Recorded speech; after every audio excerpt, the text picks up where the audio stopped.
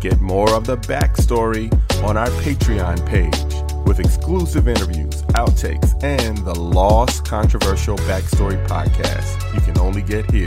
Support on the Backstory bonus level. Welcome to the Backstory Podcast. I'm your host, Colby Kolb. And this episode, we're going to talk to a producer, an artist, an entrepreneur, an executive. He has legendary hits under his belt. He's been in the business since he was literally a child. And he's definitely still making it happen, Mr. Jermaine Dupri. Welcome to the Backstory Podcast. Thanks for having me. So we're going to go a little bit into your history in this podcast. And I thought it was funny when I flew in today. When I flew in and the plane landed, the stewardess or whatever you call them, flight attendant says, "Welcome to Atlanta." Yeah. And I only think of "Welcome to Atlanta" when I think of you. Because you kind of like birthed that term, "Welcome to Atlanta," in one of your major projects. But let's get it started, man, because you just got a lot of history, and one of the reasons why I wanted to do this podcast with you, because I just feel like, and I've been doing this on this podcast, there's a lot of people that have a lot of history that everybody doesn't really know their history, and I wanted people to know a little bit about you and about your story, because it's very inspiring. So you were born in North Carolina, and your dad, Michael Mauldin, was in the music business. So you kind of like grew up with your dad in the music business. No, he wasn't actually in the music business. My father was trying to, like, a roadie. He was doing, like, on the road. They used to call these guys roadies that do, I guess, different things, sound, whatever it is. Right. Set up drums. Right. Whatever it is. He was like a guy that was around doing a lot of different road work with the artists that was from Atlanta in the initial years, like Brick, SOS Band, Cameo, Peebo Bryson, all these artists that were basically doing what Atlanta's doing now. Right, at that time. In the 70s or 80s, whatever that was. My father was like a road manager type of guy to these people, and I grew up in that world. Okay. And that spawned me to having like getting drums when I was a young kid, playing drums and just being around instrumentation and people making music. So that's pretty much where it all started. So you get this energy, and then you were dancing, right, at the time? Well, I became a dancer around 11, 12, and I got good at like 12, I guess. So the story goes, your dad takes you to go see Diana Ross in 1982 in Atlanta, and she brings you up on stage, and you just wow a full sold-out show and dancing. What was that like? It wasn't actually that story, but it was. I went to this concert. My mother went to the bathroom, and she told me not to leave my seat. At the moment when my mother left to go to the bathroom, that's when Diana Ross said, "I want all the kids in the audience to come on the stage." Okay. So she said she wanted all the kids to come on the stage. I stayed in my seat because my mother told me, right, you don't leave the seat. You got a black mother. You know when a black mother says something, you stay there. Yeah, so I was like, I'm not moving. Right. My ass beat. Right. So all the people around me was like, go on the stage. And I was like, nah, I'm not going to do this. Right. And ultimately, I ended up going. Right. But I went after all the other kids was on the stage. And so it made it look like I was trying to be this super fly guy to be the last dude to come up on the stage after all the kids were already on stage. So it gave me this spotlight that made Diana Ross say, what makes you so special that you want to come up here after everybody else? Right. And I think I can't quite remember. She asked me to dance. I think everybody was dancing, but the fact that I had obeyed my mother, right, but which put me on the stage late.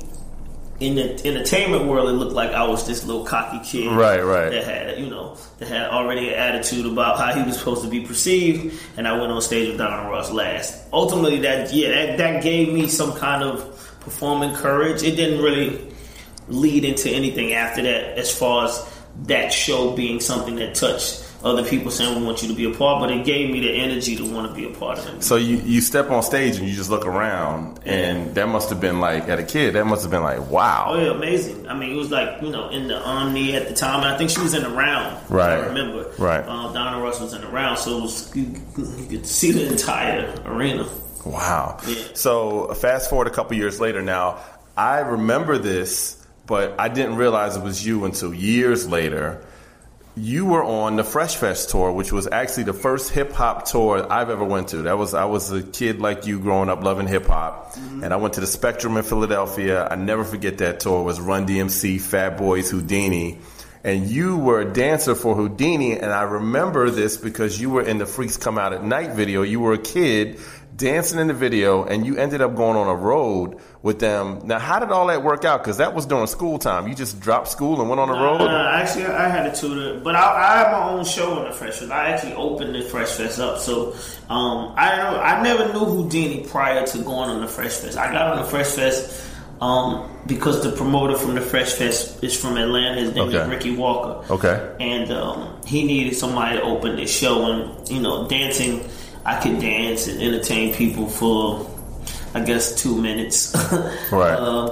And buy time so, this show could get to going around whatever, 8 o'clock around, whatever time it's supposed to be. So, for the first year, the Fresh Fest, I was the opening artist, the opening act of that tour. And then I met Houdini while we doing the tour, and we just became good friends, and they took me under like a little brother, and I just became a part of everything that they was doing. I never even actually performed with Houdini though on stage, never. Well, what's interesting is that it was really when hip hop, that was a big moment for hip hop, because everybody was doing little shows and that was doing arenas. Yeah. And I remember, because I was a kid, and I remember like it was pretty violent in the stands, like because in every city you went to, they were bringing in kids from all the different parts of the city, but it was the biggest acts in hip hop. So how did that affect you? Because you were a child of hip hop, you were from Atlanta.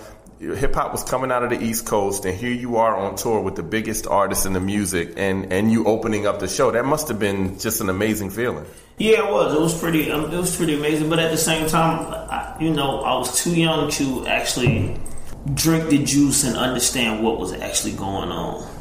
It almost felt like it was supposed to be happening. I wasn't really clear that what I was a part of was going to be so historic. Yeah. Oh man, it was just amazing. So homework assignment, you go to YouTube, look up Houdini, the Freaks Come Out at Night video, the actual video, and you will see, how old were you? 12 years old. And you get some nice cameo time in the video.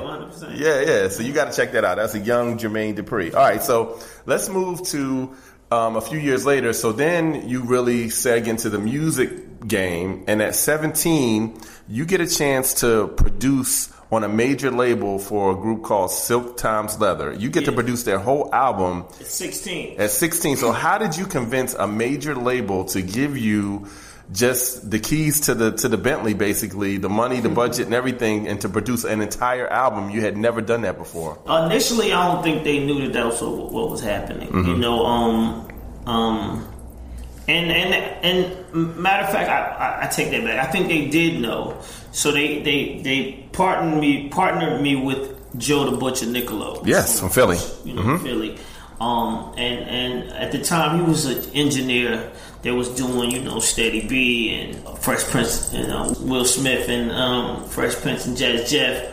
All of those records that was coming out of Philly, basically they was cutting them at Studio 3, right? Yep. Yeah, so they was cutting Studio 4. Studio 4, that's a studio. And yeah, they was cutting songs at Studio 4. And I didn't know him, but Geffen felt like he should be the person that engineered my music. And I think that's because whoever the person that did sign the deal thought that I needed just a little person in there to help me make sure it was right. Right. So they put me with Joe the Butcher, and we made the album. And he was brought in as an engineer's co-producer type of thing. So was it at that moment that you decided that you wanted to be a producer, that you had all these sounds and energy? Like, where did that come from, that all of a sudden that you wanted to make music? No, I was already trying to be a producer on the Fresh Fest. So the Fresh Fest was like 84 was the first Fresh Fest. Yep. 85 was Fresh Fest 2, and 86 was Fresh Fest 3.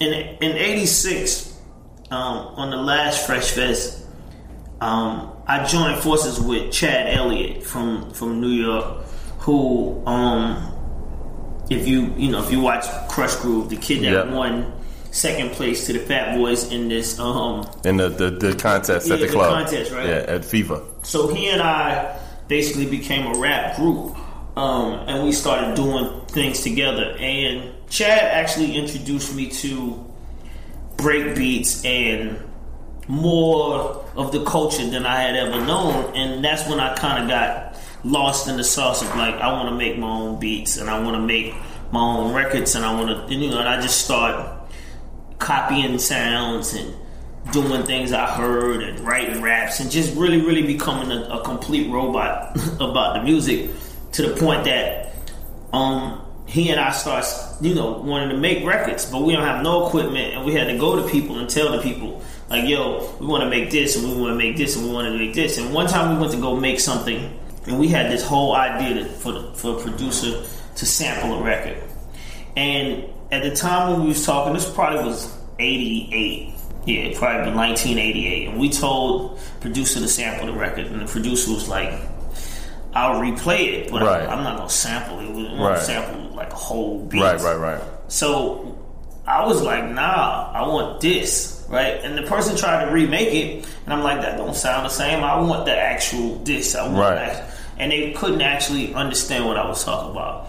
That frustration is what drove me to becoming a producer, to be like, if I would have sampled this in 88, this would be a different conversation. And would that be sort of the reason why early on in your career, when you would do a project, you would do the whole project? No. I mean, that's just who I am as a person, period. I don't really, I'm a 100%. It's only a few of us in this industry that's like that. And I'm one of these guys. Right. Coming up on the Backstory Podcast, learn how a trip to the mall dramatically changed Jermaine Dupri's life. They just was cool kids that had a swag that I had never really seen before. And I know I didn't have. I thought I had swag when you was a kid. I thought I had swag when I was a kid, but these kids had a different type of swag, and I was kind of like, what is this? You're listening to the Backstory Podcast. I'm your host, Colby Kolb, and this is the story of artist, producer, entrepreneur Jermaine Dupri. In that process, you produced songs for Immature. You actually did something for TLC, who was coming out of Atlanta. You were on with their debut album, correct? Well, TLC was my group before Crisscross. They was actually my group. I told Left Eye that they could sign to LaFace because I didn't actually feel like I had the means to put out both artists at the same time. Right.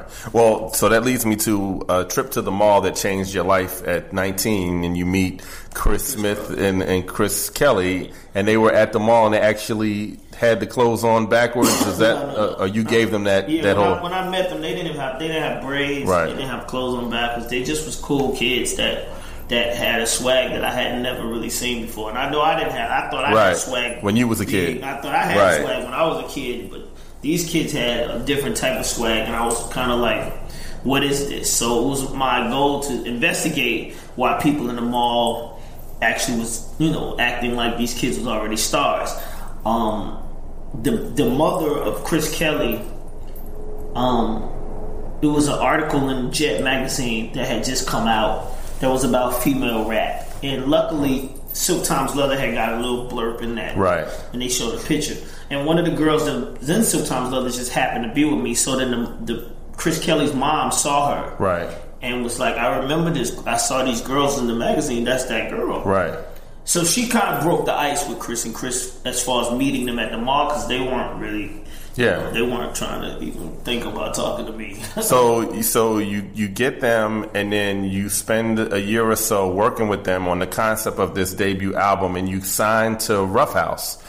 Well, no, I sent it. Well, so to go back and show you how you never burn bridges, the album I did with Silk Tom's Leather was with Joe Butcher as a producer, engineer.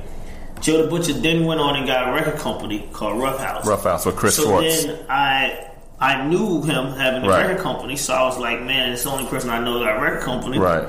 I got a demo on these little kids that I'm thinking about doing. I'm gonna send it to you.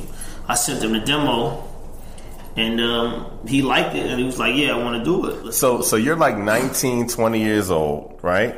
And I'm not even 19 yet. I'm 17. 17. Yeah. You get Criss Cross, you put them together, and you actually form the group with them, and then put the whole back. Like, where did the clothes thing come from? So once they started rapping, and because they weren't even rappers, they weren't even a group when I met them. They were just two kids that was best friends. That had swag. Yeah, they had swag. So once I started convincing them to be a group, we just kept. Once I got them into understanding, you know, having a different look and being different than everything. Well, the thing that helped them understand it more was that, like I said, TLC was my group. So Left Eye was living with me, kind of basically living with me. So they felt like they saw how TLC was doing. Mm-hmm. So they kind of was understanding, like, yo, we need to have us a look too. We need to look something. So when I had this conversation with them about looks, we just thought about a whole bunch of different things that we could possibly do. I had blonde hair at the time that I'm having this conversation with them. Right. And we was just trying to figure out a bunch of things. So Chris Smith had on a jumper that was backwards, and I was like, it was forward, and it was so big that I was like, yo, you should flip it around. And he was like, what? And I'm like, yeah, flip your jumper around, and let's go to the mall and see what happens. So he flipped his jumper around. We went to the mall. And the rest is history. People start flipping out in the mall. I'm like, why are these people acting like this? It's just a jumper. And this is before social media and the internet. Like social media for us was going to. That was viral. That was viral. Going to Lenox Square and seeing if the people were really, if they was going to react. And people in the mall were looking. He got his clothes on backwards. I'm like, it's really that crazy that y'all acting like this right now. And I couldn't believe it because I told him to do it, but I couldn't. I had never seen people actually pay attention to people walking through the mall like that, and they were paying attention to these kids, and they didn't even have a song out. So immediately my mind was like, this is crazy. We got to get a record. So you take I Want You Back from the Jackson 5, Funky Worm from the Ohio Players, the Impeach the President beat, which is a classic beat, the Midnight Theme from Manziel, and a favorite of mine, Saturday Night from Mr. Jesse Weaver, but y'all all know him as Schoolie D, who's a legend from Philadelphia, and you create Jump. Yeah. And it becomes a massive worldwide smash, and you're 17 years old? Once Jump came out, I was 18 going to 19. What was that like when that song blew? Because it blew, I'm sure, beyond anything you ever thought it could ever blow. Oh, yeah, 100%. And it blew fast, and within 2 weeks, the song was platinum. But, you know, I had to continue to take myself back to the mall. See, I had a moment where I saw the success happen in that mall that day, and I was the only person that shared this besides Chris and Chris. I knew if I had a song, the connection was supposed to be like that. Right. I didn't know it was going to actually happen, but I knew that it was supposed to happen, but I didn't know it was going to happen. So it was number one on the pop charts for 8 weeks. It's the third biggest selling song of 1992. Then you put out an album. The album sells 4 million copies. Mm-hmm. I mean, for you, signing this label deal, or not in a label deal, but signing this artist to this label, you must have become an instant free agent. I need to work with Jermaine Dupri at that point, right? That should have been the case, but it wasn't because I was so young. So I had to deal with the fact that people didn't believe that I even knew what I was doing, and they thought it was a fluke, and people weren't paying attention to the fact that I wrote every song on the album and produced every song on the album. That didn't really matter to people. It was just like, you know, because at the moment when it happened, I became the youngest producer to have a number one record. Yeah. In the history of music. And then they go on tour with Michael Jackson around the world. That must have been like when you get the call, oh, we're going to take you on tour with Michael Jackson at that time. And Michael was, you know, who he was. Yeah, I mean, but you know, like I said, I was in this mode, right? When you think about you got to think about it. I visualized a lot of this before it actually happened. I just didn't believe that it was actually happening. You know, them. I felt like, you know, Chris and Chris, they was too big to go on tour with anybody else besides Michael Jackson. Like, but you just don't believe you could get that phone call. And they called you. You didn't call them. No, they definitely called. Yeah. They wanted the kids on, you know. And they did a song with him. Didn't they? They were in one of his videos, right? Yeah, they was in the Jam video. Jam video, yeah. Right. So anyway, the following year is the birth of So So Def. So tell us how you got your label So So Def. So I mean, off the success of Crisscross, So So Def was offered, you know, for me to have my own label or production deal through Sony, the same way Rough House basically had, and you know, they didn't know if I had more music. They just was like, do you have anything else that you want to do the way you did with Crisscross? Right. So then you meet these young ladies, Candy Burris, Tamika, sisters Latocha and Tamika Scott, and you put this group Escape together. Tell us a little bit about meeting Escape and that vision you had for them. Well, Escape came and sung for my birthday, I think my 19th birthday party. Yep. And at the time when they came to sing Happy Birthday, you know, they was already a group, and they was looking for, you know, situation, and they was brought to my house by a man by the name of Ian Burke. He brought them, they sang Happy Birthday, and then after they sang, I told them, like I said, I like y'all, I want to sign y'all, and I didn't have a record, I didn't have no label at that point. I just was saying, I was thinking in that mindset again, like, I'm gonna figure it out. If I don't, at the same time, like, I didn't care if I had a label or not. I had just given an artist to another person's label that sold at $5 million at this point. So I'm like, I have to do the same thing with somebody else. I wasn't thinking about it being my own situation. It was just like, I'm just speaking this, and I'm gonna speak it and see if it happens. And now that I think about it, so they were a little similar to TLC in regards how you dressed them on that first album. Like they were like tomboyish and I mean, like this. I was more or less like, you know, at the time. They were young, you know. If you look at that picture, these girls are super young. So it's like the only female singing group at that time that meant something at this time was En Vogue. Yes. And Escape didn't look like grown women like that. Escape looked like girls around the way. Yeah, they looked like young girls. So I felt like they should dress right. And then it's the first representation of my label. So I also wanted to put a mindset of what I wanted my label to be basically about. Well, then you dropped Just Kicking It as the first single. It was a #1 record. Yeah. Then you drop Understanding, another #1 record. Then it goes platinum. So was you getting your props at that moment? Because, I mean, like, who could doubt you at this point? Nah, it's still being doubts. Because it was like, okay, he made a left turn and he started making an R&B record, right, as opposed to a rap record. So then it was like, okay, well, your next move definitely can't be, you know, what's your next move gonna be? And that's where the confusion started coming. Like, you know, when I signed Brat, and it was like a female rapper, basically, you know, me taking a chance on female rap and believing that I could make it successful as the first two artists that came out. And it was really, what was interesting at that time too was the music business was shifting because everything was kind of, Atlanta had TLC and you had a few artists out of Atlanta, but you also had what was happening in the West Coast with the sound of what was in the West Coast. So then you come with this female rapper from Chicago, and the Brat, and you drop Functified, and again, another platinum album, another big single. I mean, you were just on a roll, and again, you're like, what, 21, 20? Yeah, I mean, that's crazy. Yeah. And so you must have been making a lot of money. So what was that like in that moment? Because now you got cash hand over fist because you have your own label. What was that like for you, and to be so young and to have that much success and all the things that come with it? It was still almost, I mean, you know, it was fun. I was having fun, but it was a lot of pressure. People were still like, you know, in doubt because it was coming out of Atlanta. It was still like Atlanta wasn't a space where people thought they expected to hear this type of stuff coming from them, and success-wise. So then it was just like, how do I, you know, my mindset was just continuing to maintain. It's not, you know, don't get lost in the sauce. Continue to keep maintaining. You made it with, because Brat, by the way, was a little bit tougher than Escape and Crisscross, because I wasn't you know, I feel like I've created my own blueprint on Brat, because the artist before her was Latifah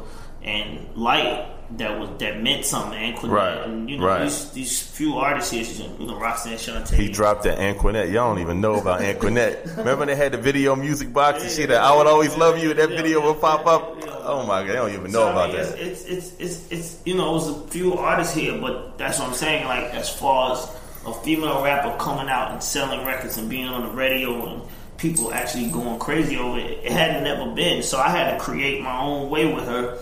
And it took me 2 years to get Brat Project right. Mm-hmm. So Brat blows up, and then we go into 94. Again, in 94, in the A, we have Outkast coming. So, like, the music business and LaFace and everything that was happening with them was really starting to take off in Atlanta, which hasn't stopped from that point. And then 94 is when you first started working with Mariah Carey. You did a song or so with her. Now, how did you end up connecting with Mariah Carey? And we'll get into what you and Mariah did, but that was sort of like the first time you did a song with her. Well, she wanted a record like Just Kicking It. Mm-hmm. That was her. And she was like a pop princess. Remember, like, you know, Mariah was like, we liked her. Black music, we loved Mariah Carey, but she was like pop. Yeah, 100%. Yeah. But she came, now when you said people, you know, chasing me and asking for music, she was the one artist that came to me and said, I want a song that sounds like that song you did for those girls. Right. And I didn't know, you know, I'm saying the same thing you saying. I wasn't even really that up on Mariah Carey music because I'm from Atlanta. Right. They wasn't playing Mariah Carey on V103 when, and not that I mean, but they played Vision of Love. I will say that. Yeah, that was a big record. They did play Vision of Love, so it was a confusion in who she was and from the identity side, from my point. But Vision of Love, me listening to Vision of Love and thinking that artist wants me to work with them, I'm confused. It was carefully crafted, an image, and then like she gets divorced and she makes a complete left turn, and it completely changed her life. It completely changed her career. Like if that never would have happened, I don't think she would have survived. I think she would have just been another artist that had a great album. But connecting with you gave her like cool points. Like and Mariah was cool when she started working with you, and we're gonna get into it because you changed her life. So anyway, we get to 95, right? So you do you do Off the Hook album, and then all of a sudden, Escape doesn't look like the Escape that you first brought us in the first album. They were a little sexy, right? Yeah. And they come out with the first single, because I remember I was in radio, and the first single kind of was like a dud. It didn't work. Yeah. But then you do Who Can I Run To? And that's just like, again, these girls, and then the album is platinum.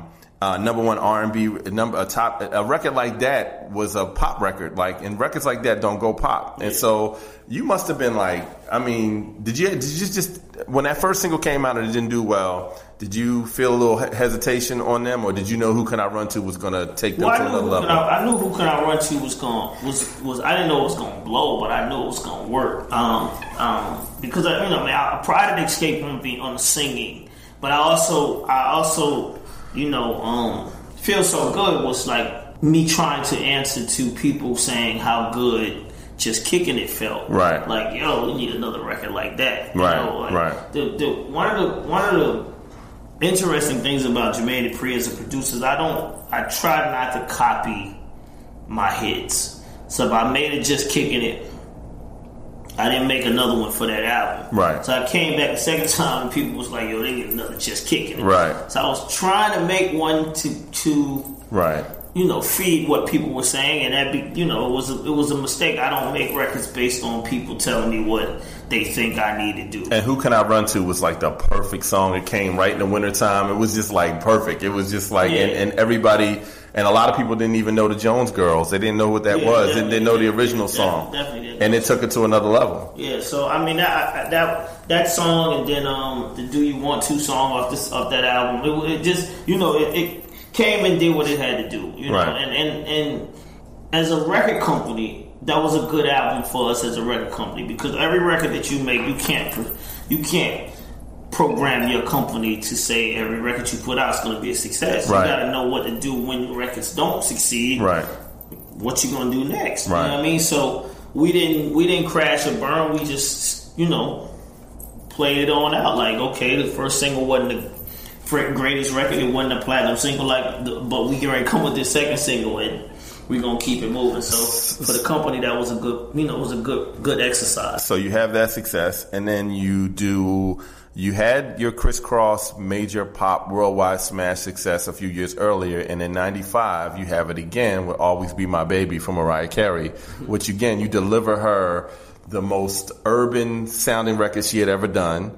And then you do a remix, too, that was even more urban. And all of a sudden, the pop audience was like, oh, we like this, too. Yeah. We like the other Mariah, but we like this Mariah. And what did you think when you were making that, knowing what her image was? How did you think people were going to accept it? I didn't. Like I said, I stopped. One thing, like I said, I stopped. I never listened to what people told me about artists and this, that, and that. I just go with what I feel like I like. You know what I mean? And I felt like, when I made the first "Always Be My Baby," I didn't know what that song was. I just was trying to, like I said, I can't, it's hard for me to duplicate what I do. So I don't even believe that "Always Be My Baby" sounded anything like Let's Kickin' It, but it had those elements, right? It had some of the elements in there of just kicking it, and it felt very urban for her. Right. And it was the third single off that album, so I felt like, I thought I had messed up. I thought I did, when you get the third single as producer, an artist like Mariah Carey, we just doing this just to keep going until we get a new album, right? So I felt like I had messed up. I didn't know what that song was going to be. They said the song, was going to be the single. It came out, and then she was like, we need to do a remix. And I'm like, okay, well, my mentality of remixes is harder. Go even more left of what the song actually is and do something completely different, change the lyrics, re-sing everything. That's my mentality. That's what I was doing with Escape. Right. And I'm like, if that's what you want, that's where I'm going. And she was like, I'm with it. And we did took the SOS band. And she was like, Mom, put Escape on the song. Get Escape up here. And it was sort of like, a Just Kicking It type song, the way you did the remix. Yeah. And it was brilliant. Again, if you haven't seen the video for this, he basically took home movies of them recording, or maybe you made it up, I don't know. It looked like home movies of them recording the single. No, we did. We recorded the song at the same time, by the way. This is the first time I ever did that in my life, where we filmed the actual making of the record, and she put the video out. So it's like literally laid back Mariah hanging with black folks and just chilling. She's walking a dog. Escape is all hanging out. They're singing the hook behind her. I mean, it was just brilliant. And then the remix just explodes. Yeah. So then you have this major pop moment and major urban moment with Mariah Carey, which actually pivoted her career at that point. She became, I'm going to be the urban pop girl first, and then anything else after that, it'll be fine. So then you have that. Then you drop another Tantrum from the Brat, another big album. She goes gold. So when did you ever rest? Because it seemed like you were it was nonstop. And we didn't even get to the 2000s yet, because when we get to the 2000s, you go on steroids. But in that moment, like, it just, what was your life like? Because it was like, did you ever take a break, or you would just not? I mean, even when you say that, like, when one part of it we skipped is that, and when I put out Brat, that was the first time that people had heard me rap. It was the beginning of Jermaine Dupri as an artist. That's true.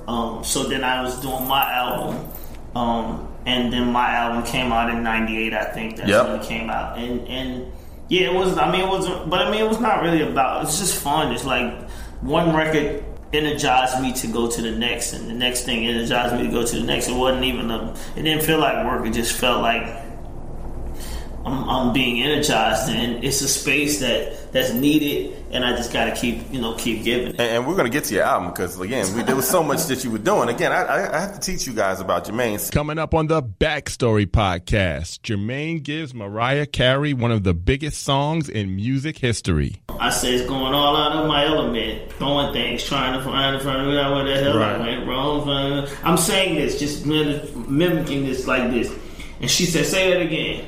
And I said, I'm going all out of my element. And it sounds like a rapper now that I think about it. Throwing things, trying. You're listening to the Backstory Podcast. I'm your host, Colby Kolb. This is the story of Jermaine Dupri. In '96, you give MC Lyte the biggest record of her career, a top 10 record. And again, MC Lyte was a great artist or whatever, but she never had that kind of success. And you get in the studio, keep keeping on, and you get Escape to back her up. And then that record, of course, Liberian Girl. Nobody had ever really sampled that before, and that was a monster. Yeah, thank you. Well, and when I did it, the Light Project, I was still feeling like, damn, like I'm doing all this. I'm having this much success, but people ain't really outside really trying to use me. It felt like I was just for my new artists. And I was like, people are really not really paying no attention to me. Then Light, she called and was like, yo, I want you to do, 5 songs on my album and, executive producing. Let's try to make a record. And I was just like, I'm going to try my damnedest to give her, a record that breaks the mold of where MC Lyte was at. So, and that was an amazing moment for her career. And then one of the great hip-hop albums of the 90s, Little Kim, people don't know this, you did Not Tonight off of Hardcore. Yeah. That's a great song. And that was a great album. And again, like, I didn't even know you did that song. And I was like, that was a very hardcore song for you at that, because you weren't making hardcore music like that. Yeah. But then you get with Little Kim. So where'd that connection come from? Well, Biggie always wanted my beats. He said he wanted a crisscross beat. Like, he wanted the Tonight's the Night beat from Crisscross. And the Young Rich and Dangerous album, Crisscross Young Rich and Dangerous album, the beats on that album really had a lot of rappers wanting. Oh yeah, had a lot of rappers wanting to rap over beats that I was making. Yeah, and I think Biggie told me that when I did the Live and Die for Hip Hop song with Crisscross over the Regina Belle, when I took the Regina Belle loop, that's when he was like, I wanted that beat. Right.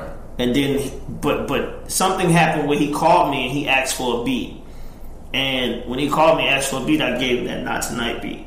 Oh, that was a great song. So then, let's talk about 97, because 97, you have another breakthrough moment with another ATL artist, Usher, who we had all saw.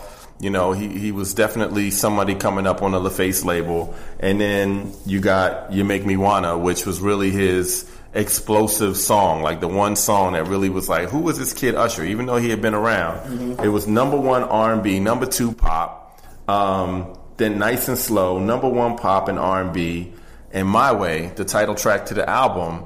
That was just, again, for Usher, it was just, really put him on the map as a superstar. He wasn't a superstar until that moment, and then you deliver that. So then that was somebody outside of your circle. So you obviously knew, because sidebar that people don't notice, that L.A. Reid sent Usher to Diddy first on the first album, and then he gets with you on this project. So how did that come about? Well, the first album, he did his album with Diddy and Devontae, and I think he had mediocre success, and people got, we all got to know who he was from that album. Right. And then it was time for them to make his second album.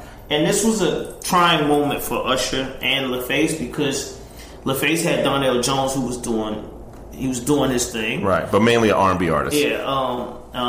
They had Tony Rich, and they had a couple of other male R&B artists there. And they, on his second album, they put him in the studio with Dallas, I think. And I think he started with Dallas Austin as far as trying to carve out who he was going to be as an artist. Mm-hmm. And this was a time when I'm hearing later on after I did it that they was going to drop him if they didn't figure it out. Wow. Right? So, Brian Reed, LA's brother, decided, let JD do it. Mm-hmm. And so what they did was they gave me a remix first, the Thinking of You remix, and they was like, can you do a remix on this song? And that was from the first album. From the first album, Think of You, which was, I guess, that was a great song too. Yeah, third single or whatever. Yeah. And on that song, when I did a remix, I told him I wanted to do a bridge on the song so I could change the song up a little bit. So when I did a bridge, I had Usher come in and sing the bridge. Mm-hmm. And the way Usher sounded on that bridge, LA loved the way I made him sound. Yeah. And it changed the dynamic. That was different. I know what you're talking about. Yeah. That was a different Usher. We didn't hear that. It changed the dynamic of the way that song sounded. Right. And when LA heard that, he was like, you should go in the studio with Jermaine and try to make an album. So it sells 6 million copies in the U.S., 10 million plus worldwide, and Usher is a superstar, just like that. And again, you gave him this touch that helped him get to this level where, I mean, literally he was a gold artist that went from a gold artist to a 10 million plus artist in a matter of 2 years, thanks to Jermaine Dupri.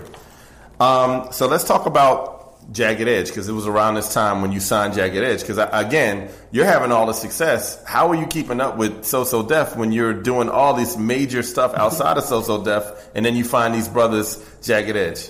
Well, I mean, at the same time, these solo, like Usher and these side projects, they never really felt like. They felt like it was just me. Mm-hmm. You know what I mean? It didn't have anything to do with my company. Nobody from So So Def was actually working with Usher. It was all me just trying to, I was focused on me doing this, and then I'd go to my office and it'd be a whole office full of people working. So it felt different for me. But yeah, Jagged Edge came through Candy from Escape. She brought them to the studio one day and was like, or to my house one day and was like, I got this male group. And I was like, okay, well, initially my mindset was like, okay, if she bringing them, this gonna be a male version of Escape. Right. So this should be easy. I got a whole little template for this, right? Right. And they sang for me, and I liked them. I thought it was cool. I was like, okay, yeah, it's cool. And I hit her back and I told her, sign, let's figure it out. And I took Jagged in the studio, and the first couple of sessions was me trying to turn them into a male version of Escape, and they was like, that's not who we are. Right. We're not no male version of Escape. We're church boys. We much more of a different type of R&B type group. And soulful. Yeah, so I had to learn who Jagged Edge was, and I was convinced I was going to learn, and they took me down this R&B path, and we went down that road, and we actually found out who they were. And Gotta Be, which I don't know if that was their first single, but no, the first single was The Way That We Talk. The Way That We Talk, right? But Gotta Be was just a really great song. It was a great R&B song, and it was like 2 minutes and 30 seconds. I just remember it had like a 30-second intro, and it was 2:30, and it was just like the perfect song. And they were just nice guys. I just remember meeting them in that time, and they were just really down to earth, nice guys. Yeah. And at the time, New Edition had already, New Edition had kind of tailed, and so there wasn't really a group like that. I mean, Boyz II Men had their moment, but it was not a lot of male groups in that moment. And so you putting them on their first album, I believe it went gold. It wasn't. Yeah, it was. First album was gold. Yeah. And again, they didn't really have like monster hits, but again, you just have this touch because a lot of people can't just be putting random groups out and then they just go gold. So then we get to 98. You put out another Escape album, Traces of My Lipstick, platinum again. And then this is where you come out with your own album. And I just remember Money Ain't a Thing because that was just such an amazing song. So on this album, you had Jay-Z, DMX, Nas, Slick Rick, you had Mariah, you had Usher, you had Lil' Kim. I mean, it was a who's who at that time in R&B and hip-hop. You bring them all together, and it was Life in 1472. And, of course, Money Ain't a Thing, you and Jay-Z, the videos. That video was just there was an epic video for you. And so why did you talk about wanting to be an artist in the midst of everything else that you were doing? Why did you even want to be an artist?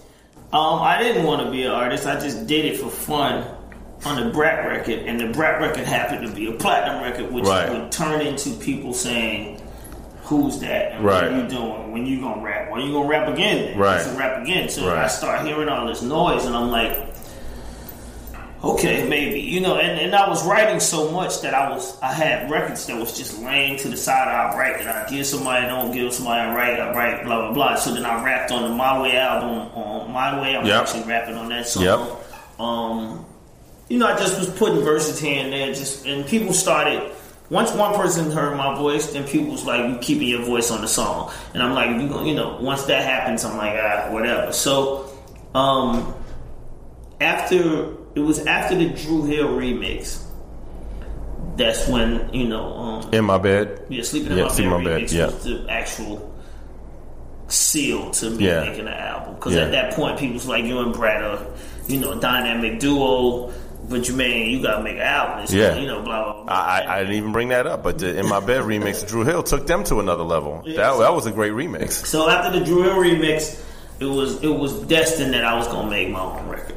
So then I'm just kind of speeding up a little bit. So you did Monica the First Night, which was a #1 record. That was a great Diana Ross sample, right? And then you come back with J.E. Heartbreak, which is sort of like their version of Any Heartbreak, the big album for Jagged Edge, and it's Let's Get Married. And the Fresh Fest, again, was, an early defining moment in your career, but then you reach back and you get Reverend Run to be on the remix, and then Let's Get Married becomes a pop hit, #1 R&B hit, and then Jagged Edge becomes like superstars. Yeah.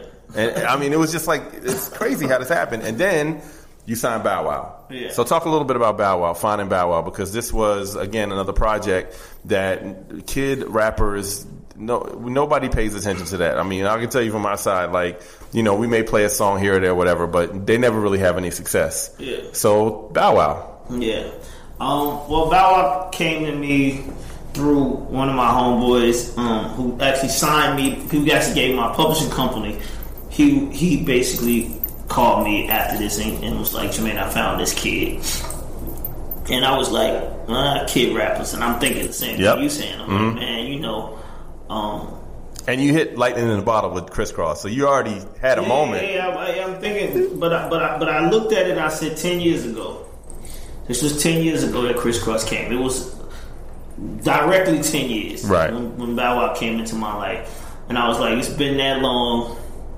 Maybe people need this. Maybe kids need this, right?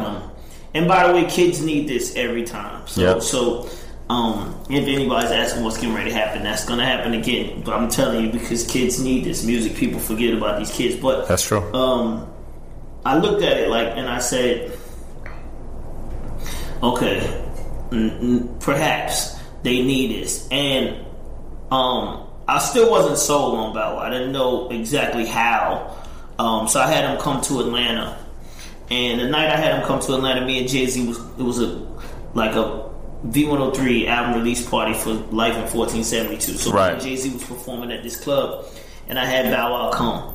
And Bow Wow was just sitting on stage when me and Jay-Z was performing. And at the end of our performance, he grabbed me, he was like, let me perform. And I never heard him rap before. Right. And he was like... And you in a party full of adults. Yeah, he was 11 years old. Mm-hmm. I'm like, man, no. And I'm like, I'm like, the audience is me and Jay-Z, so the crowd was they was completely not ready for no 10 years. Right. So I'm like, nah, man. Right. What you gonna do? And he was like, nah, I'm telling you. And he said, tell the DJ, give me a beat. So I told everybody, thank you for coming out. I'm trying to curve it so that if it goes bad, right. So thank you for coming out. Blah blah blah. I got this little guy that's on stage with me. He told me that he want to rap for y'all. His name Bow Wow, and the crowd was receptive. Right. They didn't know what was going on. Right. And I told the DJ put on a beat. DJ put on a beat, and this little kid started rapping. And his stage presence dominated this room. To a point that made me be like, oh my God, I gotta make a record for him immediately. Right. And from there it was just like, I just gotta figure out the song. I gotta figure out a song for this kid because he got the stage presence. Yeah. He got everything that he needed to do. And it was needed because there was nobody else in that lane. Yeah, there was nobody else in the lane. And he goes double platinum. Triple Platinum. yeah. Wow. I mean, that's just a great story. And you're right. Right now, there's nothing like that right now. Oh, no. 100%. Yeah. I mean, I seen, I got my TV show and I see these kids from my TV show and I see everything that they do is to music that has 150 million curse words in it. Right. Because they're so used to listening to all the adult stuff that comes out. All right, so then we get to 2001 and you're working with Usher again and you drop another mega bomb song, You Got It Bad. #1 pop, #1 R&B, a worldwide smash. I mean... Your chemistry with Usher, and we're going to get to Mariah in a minute because you really changed her life again. But tell us about You Got It Bad. Tell us about that song. Well, You Got It Bad. Well, Usher's first #1 real top 100 #1 record was Nice and Slow. Right. So when I wrote Nice and Slow, once again, I tell you, I don't I don't duplicate my songs. I make one song and then I'm trying to make something else. Right. So when we made Nice and Slow, the song went. It was bigger than You Make Me Wanna. I didn't expect that to happen. It was bigger than my way. It became the first, the first top 100 record for Usher. And when you get a record that's that big, then it's like, damn, we need another song like that. Right. We need another song like that. This song's good. We need another song like that. That becomes the conversation at record companies. Right. That becomes the management's conversation, everything. So Nice and Slow was this way and it sounded a way and people responded to it. So then my next mindset was, how do I make an extension of Nice and Slow? What's next after Nice and Slow? And You Got It Bad was that record. It was the beginning of me telling Usher's truth when it comes to love and touching on a man actually confessing to, being in a bad situation if he overloved somebody or whatever. And it just started directing me down that road. Well, You Got It Bad again, smashed. And you dropped Bow Wow, Doggy Bag, another platinum album, multi-platinum album. And then, so at this time, Mariah Carey was in the early 2000s, was kind of in a down spell. She really didn't have a lot of hits. She did that movie Glitter. It didn't do well. And she was just kind of like in between labels. And then she gets with a new label. And then you come in and step in and you guys sit down again and work this magic and the emancipation of Mimi. A lot of people wrote her off. But again, L.A. Reid was now over Def Jam, and L.A. Reid signed her, and then he put you guys together, I guess, or made sure you guys got together. And then you do a song called We Belong Together, which is probably one of the biggest songs ever made. It was. It was. I mean, you laugh, bro. That song was... it's crazy hearing people say that. It is. I mean, We Belong Together was number one for 14 weeks. Mm-hmm. All right, that's the first part, right? It's the second longest in history being a number one. It was the biggest song of that decade. Actually, you had two of the biggest albums, Usher and Mariah Carey, in the 2000s, back to back, were the two biggest selling albums of the year. The Emancipation of Mimi sells 10 million plus worldwide. I mean, she is back with a vengeance. But We Belong Together is timeless. Tell us about that song and where did that come from, and talk to us about Mariah in that moment. It's funny having this conversation with you because it's really, I'm listening to how my career actually jumps back and forth because it's based on somebody liking something that happened in the early years that pulls something to the later years. Yep. Or something that happened in the younger years that pulls something to the later years. So it's just like the Run DMC. I went on tour with them when I was 12. Then they got pulled. Then he got pulled into the Let's Get Married. Yep. So it's the same thing. And we didn't even talk about you actually re-signed Houdini and gave them an album when nobody was giving them anything. But that was love in that moment. I mean, and they would have worked, by the way, because it was just, once again, it was like people not understanding. It would have worked. It was just people were so caught up in the name and me putting out so many new artists that they weren't really like respectful to the fact that it was. And sadly, at the time in hip hop, because I'm a first generation hip hop like you, like we threw those artists away. Yeah. Oh, we're done with you. We're on to the next artist. 100%. Every 10 years it was like, oh, you're done. Yeah. And now we see a little bit different now. Like the classic artists are still making quality music, right? And they still get that respect. Yeah. So anyway, Mariah Carey. Yeah, so the Mariah record came about because Emancipation of Mimi was done. They had finished the album. I wasn't on it. I had no records on the album. LA had finished the album. Then LA called Mariah into his office and said, I feel like we're not done. And she said, what do you mean? He was like, I feel like we need another song. And he said, one of the songs that I love for you, or my favorite record from Mariah Carey, is Always Be My Baby. Right. She was like, yeah, I made that song with Jermaine. He was like, yeah, I think you need to go to Atlanta and y'all just need to try it. Y'all need to try it, try to make a song and see what happens. He didn't say, matter of fact, he didn't even tell me what to do. He just said, I feel like y'all should just get in the studio and see what happens. Cut to the chase, she comes to Atlanta. We make It's Like That and Shake It Off. Shake It Off. Yep. She comes, we make It's Like That and Shake It Off. They go back to New York. LA listened to Like That. He's like, yeah, I'm feeling this. It's going in a different direction. By the way, she had no other records on her album like those 2 songs anyway. Right. So he felt like we was making music that she needed to make this whole album great. Oh my, no, it was like the whole thing was risky because it was like this was make or break for her career because there was a lot of money on the line for this. Yeah, so did it's Like That and Shake It Off. Mind you, I don't know nothing. I don't know what's going on with people's careers. Right. I'm just making what I feel like I like, right? So they come back, they say, yo, we're gonna come back to Atlanta and we're gonna do this, try one more time. He said, Jermaine, you gotta try one more time. This time I'm thinking you guys should try to make a ballad. He did say that. She comes back. We do, as soon as she get here, I got, can I get your number? I'm like, you gotta sing over this. I'm just Mariah Carey. I'm like, this loop right here. Right. This imagination, sing over this. So I'm in that mode, but then at the same time, I guess he told her she needed a ballad. And probably he already told her that she needed We Belong. Always Be My Baby. I'm just not knowing this. So she's like, we did that. We got past, can I get your number? And she's like, let's work on the ballad. So we started working on We Belong Together. And We Belong Together was like the last song we worked on. I had 7 hours at the most to make this song, complete this song, because she wanted the song completed with all the lyrics all done and everything before she got on the plane. We didn't have no 2 days. This was 7 hours. So we made this song. People falling out. It was 5, 6 o'clock in the morning. People falling out. Engineers asleep. Me and Mariah still going.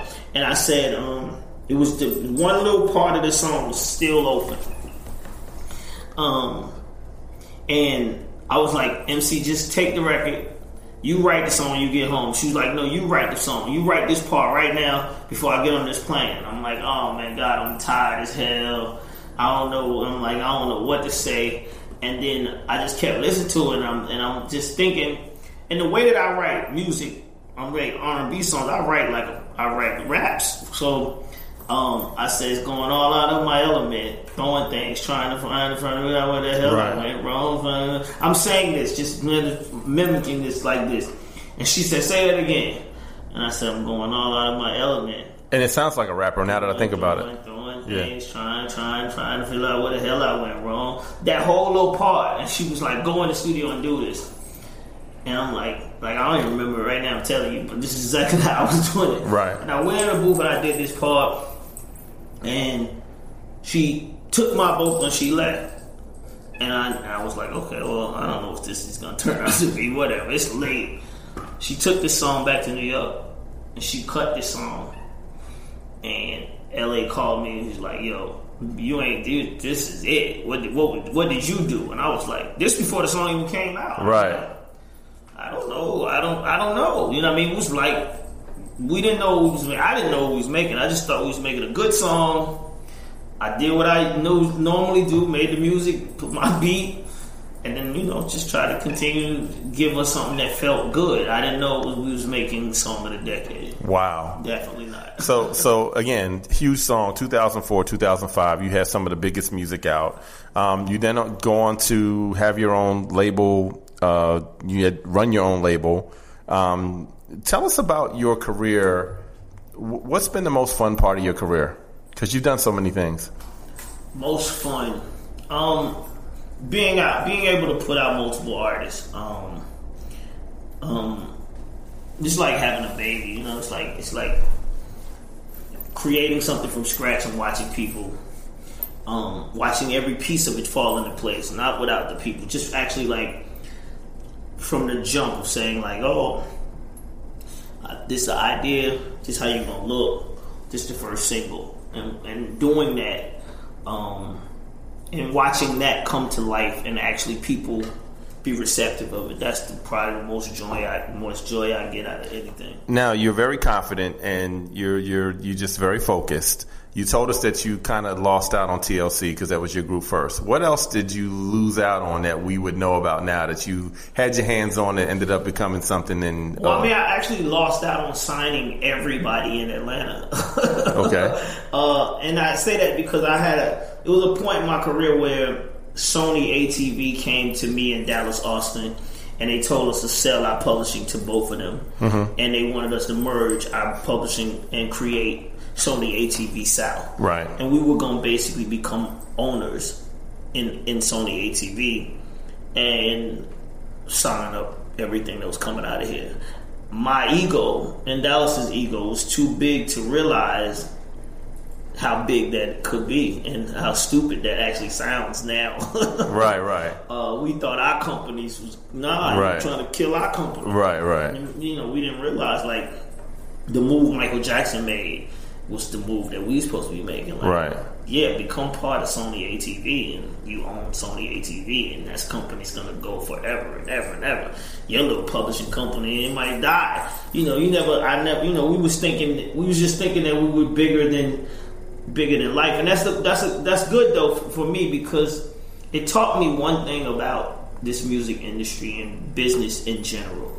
You can always be the first in a creation of something like music and a song, but you can't never be first in creation of making money in this country. Never. That's true. Money's been made before everybody. And the rules have already been written. So you don't ever believe that you are the first person to make $1 million to $2 million. It's never. It's been done. So don't ever try to believe that you're gonna. My company's gonna. No. If we talking about $1 billion, right? We talking about Facebook money. That might be a different conversation. But to say a couple of $1 million, they done made that, and it's not anything that you can't be the first to do it. Right. So it teaches you a lesson that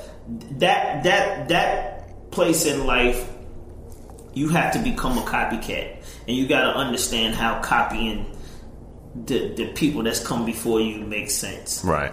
So if you could do certain things different, what would you have done differently in your career? That I would have done that, because I feel like the way I market and the way I move my Southern music has always been different than anybody else from this city, and I feel like Atlanta would have gotten. I'm not to say we haven't, and we getting the respect that we're supposed to get now, but there's still a lot of people that feel like some of that early music got overlooked because of the respect level, and I feel like it would have been. I would have just taken a little bit more control over it. Like I said, I didn't have my mind wasn't in the space to sign TLC. You were also very young too. I mean, you didn't have a lot of experience. I didn't even know. I didn't know nothing basically. So I missed TLC. Ludacris, I could have signed. I asked everybody at my office, should I sign Ludacris? And everybody in my office told me no. When he was on the radio here in Atlanta? He was on the radio. Yeah. I asked. And and Lala together. We're doing the show together. I went to my office, and because I was young and I was going back and forth with things that I saw. Right. And I felt like, okay, I got like 30 people working for me. And I was hearing echoes of, Jermaine, you think you can do it all by yourself. You got a whole company. Let us work some. Right? So let us work some is what made me give Little John the opportunity to do the So Def Bass All Stars. Right. Did a compilation that was all him as an A&R So Def. Go make this album. Come back. Let's make some records. Blah blah blah. So I let Little John do that, and that was me basically relinquishing what I had been holding on to the entire time. When Ludacris came, Ludacris was throwing. I put Ludacris on Madden 2000. This was the first John Madden game that had an intro with a rapper on it. They came to me and they was like, Jermaine, we want you to produce the music for the intro of John Madden. And they said, but we want somebody that's animated. I didn't have no animated rapper. Right. I mean, Brat was animated, but not like, Right. So the only person I kept remembering was I kept hearing this kid on the radio, and he sounded super animated. I'm like, I'm going to get this Chris Lover dude. So I gave Chris an opportunity. He got paid. I put him on Madden. He's on all these video games around the country. Now, I did all of this without signing him. Right. And I went to my office. I said, I just did this thing with Madden with this kid, Ludacris. And what y'all think? Y'all think you should sign him? And everybody's like, nah, man. It's like animation. Right. And I'm like, okay. He was like a young Busta Rhymes, but from the South. Yeah. They told me nah, and I missed out. Yeah. Well, that's why you got to keep following your gut. He had 3 triple platinum albums. I know. Yep. But you did Welcome to Atlanta, so you did do that. Yeah. I mean, and you worked with him. Yeah. I mean, it was my man. He's right. Like, you know, he and it was just crazy because, like I said, it's like you when you become, I guess, the boss or whatever it is, you have this obligation to people to let people work, but you also have a way that you feel as yourself. And if you don't let people work, then people get frustrated. Like, you know, I'm not working for So Def because JD makes all the decisions. We ain't gonna get to make no decision. He's just gonna tell us what to do. This was kind of like probably what people was thinking. So I was trying to relinquish some of that. And you know, you are. I don't want to age you because you're just still. To me, you're still a young guy, but you're sort of the godfather of Atlanta music. Like if you think about all of that is happening in the business. In urban R&B, hip hop music, and pop music, what's happening now? It kind of goes back to you in the 90s. I mean, you basically was the one that kind of put the A on the map, and so much stuff happened as a result after that. You know, do you walk around here? Do you think about your legacy in this town? Nah, because I feel like I don't think about it because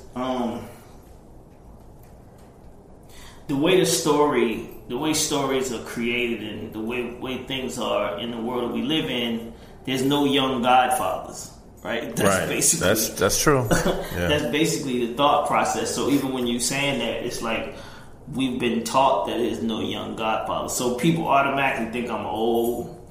They don't pay, you know, they don't hear stories like this and understand how young I was when I started. Right. You know, to this day, Jay-Z, Puff, Russell, Leo, all the guys that you look at as the leading godfathers of hip hop, they're older than me. So you know, regardless, I think, you know, it's just that the stories change with Jermaine Dupri, and I guess I'm just going with the flow. You know what I mean? At some point it will change, but I think, you know, right now people still it's hard for them to you know. Have you watched the Quincy documentary on Netflix? Of course. So what do you think about Quincy Jones? If you look at yourself and what you've done to date, and you're nowhere near obviously that Quincy, but you guys kind of mirror each other in what he was doing in his time. And I mean, right about where you are right now is when he was doing Thriller at your age. Think about that. Yeah, he's by far my idol. You know, Quincy's, you know, and I wanted people to, you know me for more than just rap and R&B. You know, that's why I was happy about the Mariah records and all the other things that I've done. I wanted people to know me as, you know, as a long stretch of both sides of the world, R&B and hip hop. I mean, it's coming. You know what I mean? Like I said, I feel like it's you're right. It's still to come to me. I can't want everything that Quincy's got right now because it didn't happen for him at that point. Right. But I'm definitely chasing that path. I mean, mine's is gonna be different because it's definitely hip hop and R&B. You know, with me being inducted into the Songwriters Hall of Fame, it already starts in that type of direction because I became the first writer in that room. And I don't know how long that's been going, but if it's been going for 40 years or 50 years, in the last 40 years, they never had a person in that room that's written a number one rap song, a number one pop song, and a number one R&B song. So I'm the first person in that room to do that. Did you ever think about scoring movies? Because I know you saw that part about Quincy where everybody told him that he couldn't do it, and he went out there and did it. I mean, and I feel like I'm in that same boat. People don't believe that I could do it, probably, and that's why it hasn't been done. But I definitely feel like that's where I'm headed, and that's the things that I want to do. And we're also celebrating 25 years this year of So Def, and you're going to embark on a tour, and you're getting all the gang back together. I know you're in the process of putting all that together. So how has that been going on tour with did you guys ever do that before? No, we've never been on tour. Yeah. Artists have never been around each other. You know, Escape came out in 93.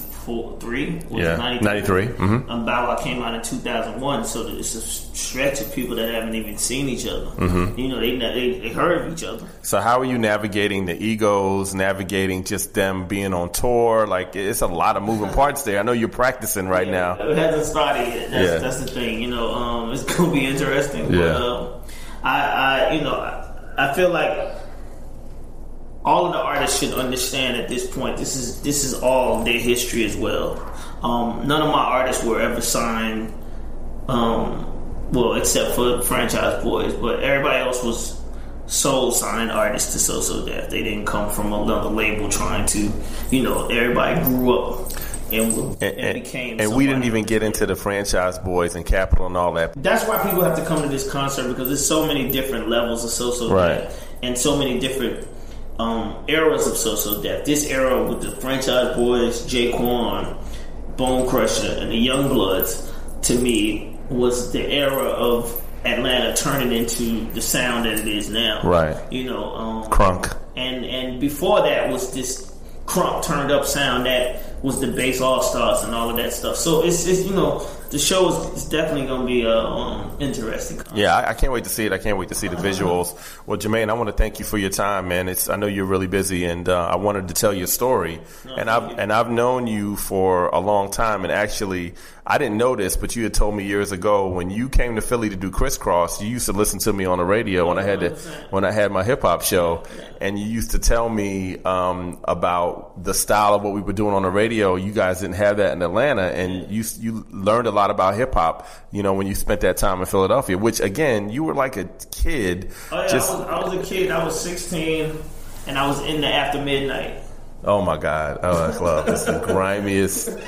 You were in the warehouse one, not the one that was the underground. You were in the one that was like a big warehouse. Yeah, it was a big warehouse. Yeah. See, before that, there was one that was like literally one way in, one way out, underground. Yeah. LL had his 16th birthday party in there and just did an epic freestyle that we still play. We still play in Philadelphia, but those were great times for you to be in that energy, and to make Crisscross's album. And you just got a great legacy, man. And you've traveled outside of Atlanta, and you've been able to take the Atlanta sound to the world, and Atlanta is still the mecca of music right now.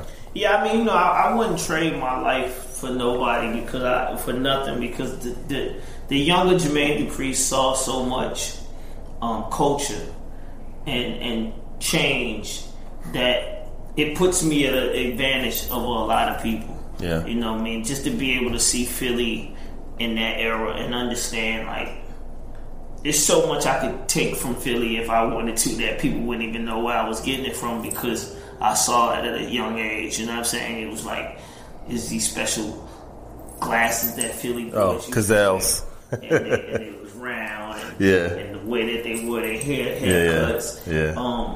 The Hilltop Hustlers used to dress a certain type of way. Yeah. I mean, it's so much. You know what I'm saying? Like I used to be in the Galleria. If anybody from out there that's listening, you know what I'm talking about. I used to be in the Galleria like I was in Atlantics. Like I'm in Atlantics in Atlanta. I used to be standing in the mall looking around. Well, they shut that down. They actually shut the whole thing down, and it's actually going to be a high-end mall like the Galleria they're closed. It's about to open up, but like the Galleria in Houston and Dallas, it's going to be like that, because they pushed all of the hood stuff out of the mall, and now it's like they're trying to make it high-end. But again, back in that time, that's where you went to get the clothes and all that. And listen, what an amazing career. And again, I don't even think you're at halftime yet. I mean, I'm looking forward to see what you have in the future, but your history and the music that you've made and the lives that you touch and the artists that you've brought to the world have just been timeless. And congratulations, and we look forward to seeing the So So Def tour, and we just waiting on this next music. What that next sound's gonna be. Look for the new music, the Rap Game coming back on, and then another TV show I don't really talk about that I'm on a lot is Growing Up Hip Hop with my daughter Brat and Bow Wow, and that's basically my show as well. Oh, wow. Yeah. All right, ladies and gentlemen, Mr. Jermaine Dupri. Yeah. So So Def. Yeah. Legend, right here on the Backstory Podcast. Coming up next on the Backstory Podcast, artist, entrepreneur, and overall legend, Mr. Swizz Beatz. My my first checks came, I didn't think they was real checks. I never seen no type of money like that before. And so I went to ASCAP one day. They had like an insurance card they was trying to introduce to all the writers and producers and stuff. And I went in there to get it, and they was just like super excited to see me. It was like, oh my God, like I'm like, oh, damn, why everybody's so excited like that? He's like, oh, how does it feel? I'm like, how does it feel what? I'm like, how does it feel to be rich? I'm like, I'm not rich. I took like 4 buses, 2 trains to get here. And she was like, you have a lot of money. I send you your checks. And I was like, then it hit me. I was like, those are real checks? And she was like, yeah, because you know the hood, like we got Publishers Clearance House, and they always sending some fake checks to the house. So I didn't know that. Nah, because my grandmother always told me just whatever checks come, just whether they, just keep them in the box and she'll sort them out. So I always just kept checks in the box, and kind of found I had like $750,000 just sitting on my dresser for months. Get more of the backstory on our Patreon page with exclusive interviews, outtakes, and the Lost Controversial Backstory podcast you can only get here. Support on the Backstory bonus level.